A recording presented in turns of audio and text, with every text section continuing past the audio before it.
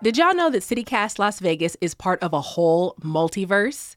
CityCast is in hella time zones and in 8 major cities. Today on CityCast Las Vegas, our producer, Sonia Cho Swanson, chats it up with Ali Vallarta from CityCast Salt Lake. They're going to talk about our shared water woes and how our city could be a model city for the rest of the Colorado River Basin. It's Thursday, July 7th, 2022. I'm Vogue Robinson, and this is CityCast Las Vegas.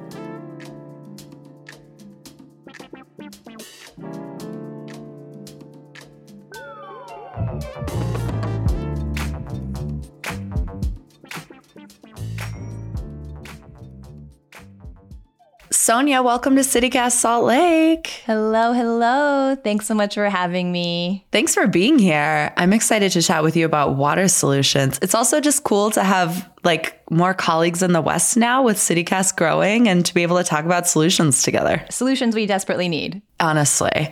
My first question for you is kind of silly, but it's earnest, which is I've been watching the TV show Hacks. Oh, yes. Which takes place in Las Vegas. Mm-hmm. And it centers this really sort of careless millionaire named Deborah Vance. And the water police come to her house a lot. They're basically, I could only describe them as water police, and they come to monitor her water consumption. Are they real? Yes. Yes, we do have water cops. They do patrol. They look for water. You get fined $500, I think, if you have water pouring out of your yard or out of your house into the street. They also check and see if you're watering on Sundays. You're not allowed to water on Sundays. So yes, we actually do have water cops. How long have they been around? That's a great question. I feel like I remember water cops when I was in high school, 15 to 20 years ago. So at least that long. I could be wrong. Wow, that's so interesting. Well, let's get into it a bit, because one of the things that, of course, John Oliver was railing on the state of Utah recently for our water consumption and heralding Las Vegas's amazing water conservation efforts. And one of the things that he pointed to is that Vegas grew by 34% between 2002 and 2013, but use of Colorado River water dropped by almost a quarter. Yeah. I think in Utah, we have gotten in the habit of blaming growth for our various consumption perils. Mm-hmm. And I guess my question for you is how are you conserving water in Vegas? That's a great question. I have to give a lot of credit for everything I know about water to Daniel Rothberg, the environment reporter at the Nevada Independent. He's just incredible. One of the things that he told me is that we kind of have this advantage in Southern Nevada where other states, other regions have a bunch of different water authorities kind of vying for water and power and money, whereas Southern Nevada has basically one. It's Southern Nevada Water Authority, the SNWA. And so they get to make a lot more unilateral decisions without some of the political jockeying that sometimes happens around water in other places. So they've been able to put in these policies, for example, no watering on Sundays. You get fined if you waste water by washing your car and it runs into the street. You can get rebate programs for converting your landscaping to xeriscaping. So they've just put in a ton of programming, really purposeful, really, I think, mindful of the long-term impacts of the outdoor water use. And they have this incredible, incredible water recycling program. So we actually, this is the fact that actually blew my mind. Las Vegas recycles 99% of its indoor water use. 99%. Wow. Yeah. So that water going down your shower drain is either getting put back into landscaping or going right back to Lake Mead. I feel really good about my long showers now, Allie. The conversation for so long has been turn off the tap while you're brushing your teeth. Mm-hmm. Don't, use the dishwasher. Don't wash dishes in a tub or whatever. But basically, you all have solved that problem in a sense so that you don't have to be policing people's indoor water use. Right. It's all just being recycled. Yeah, yeah. And I think there's actually a water authority in Southern California that is looking to model their water recycling program after Las Vegas's. So, when John Oliver joked that Las Vegas could be a model for other cities, it's actually happening. I mean, he said only in water use, which makes a lot of sense. Only in water use.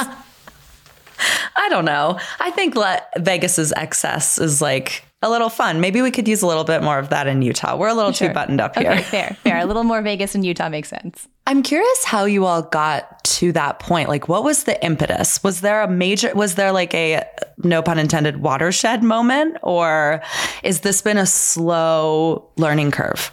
That would be a great question for Daniel, but my impression is that it has been in the works for a long time. So one of the things that he pointed out was Las Vegas laid the groundwork for building a third water intake from Lake Mead. The story is about, that Lake Mead has been dropping horrifically in the last several years. And so as the water level goes down, these intake pipes that bring water to the city from the lake are now dropping, the water level is dropping below those intake pipes.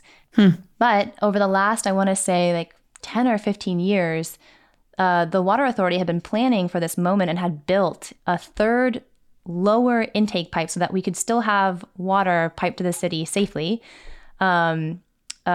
without having to resort to some drastic, measures. And so that kind of like long-term planning, I think, has pervaded the SNWA's policies, and they've been ready for this moment for a long time. Yeah. I'm curious, like, what are the things that still need to be done? Like for a Vegas resident, like if you're looking at Vegas water policy, what are the pitfalls or what's missing? Oh my God, I think it has to be outdoor water use. I just see so many lawns out there still. Yeah. It drives me insane. Allie. I love grass. Yeah. Look, I have a dog.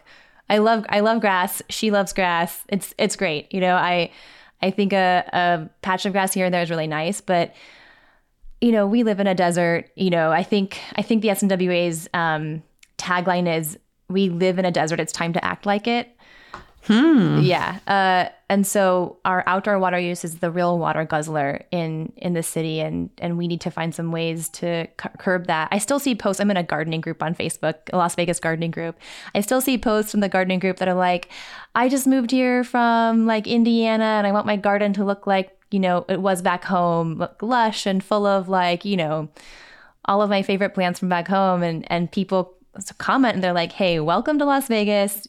It's not a great idea. You shouldn't do that. Yeah.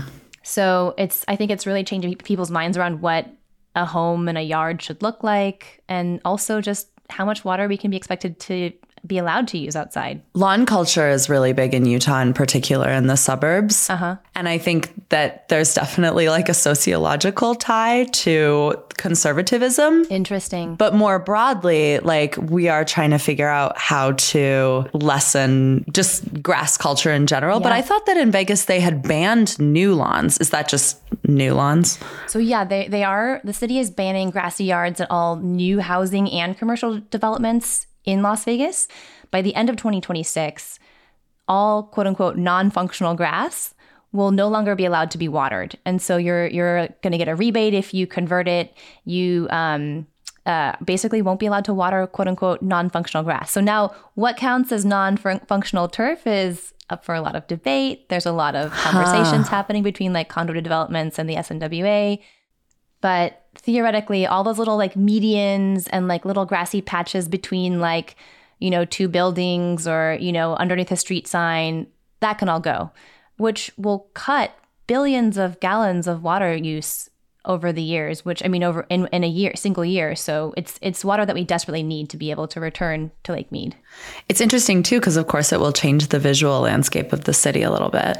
Yeah, I think there has been a question, and this is something that we'll hear about in our upcoming interview with this SNWA employee. But like, if you replace grass with rock, that actually amplifies heat, right? Like, you've heard about the urban heat island effect. And so there's a question of like, if you replace grass, what do you replace it with? And what kind of shade do you provide? It can't just be like, take out the grass, right? There's got to be something else that comes with it. Well, in our city, one of the things that we're seeing is a lot of people perceive some of the xeriscaping as hostile architecture. And it gets at that question of like, well, it doesn't matter what the intention is. What is the result, right? And so if there isn't somewhere for people to sit, get cool, maybe sleep, especially in the summer when it's so hot, then what do you do about that? Like, there's something else is lost, even if a little bit of water is gained. And it makes me wonder if there's a place for more artificial turf, as much as I dislike that plasticky feeling.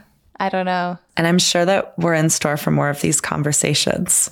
Thank you. Yes. Thank you, Allie. Las Vegas has a long way to go. We've done some good things, but we have a long way to go. Well, plug your show, CityCast Las Vegas. What are you guys working on this week? Oh, yeah. We've got a great conversation that just came out about tech and gambling. Just so what is kind of the advances in cashless gambling and AI doing to people who maybe have some issues with gambling. We've also got a conversation coming up, an interview with somebody from the Neon Museum. It's a very Vegas-y week. And I'll leave the rest to surprise, I think. That's right. Well, you all are on Twitter. You're also on Instagram, right? Yep. We're at CityCast Vegas on Twitter and Instagram. You can see what we're up to. Having fun out here in Vegas. I mean, how do you not? Yeah. Sonia, thank you so much. Thank you so much, Allie. It was a lot of fun.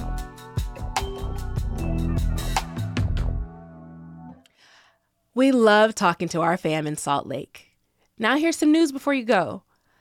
People, if y'all have any mystery rashes, go get it checked because there are new monkeypox cases in Las Vegas. Locally, only 4 cases have been reported. Nationally, there have been a little less than 600. Fortunately, it's not as contagious as COVID. And here's some good news from our neighbors in Nye County. They'll be offering ballots and voter assistance in the Shoshone language. They're the first and only county in the country to do so.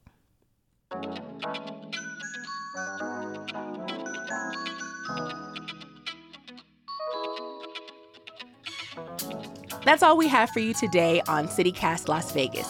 If you enjoyed the show, send it to the homie. Rate the show, leave us a review, subscribe to our morning newsletter. People love it. Get up in it. And we'll be back. We'll be back tomorrow morning with more news from around the city. Thank you.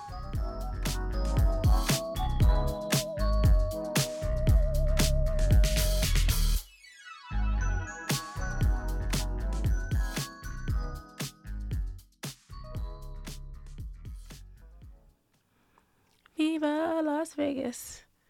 That's for you, Layla. It's a terrible Elvis song.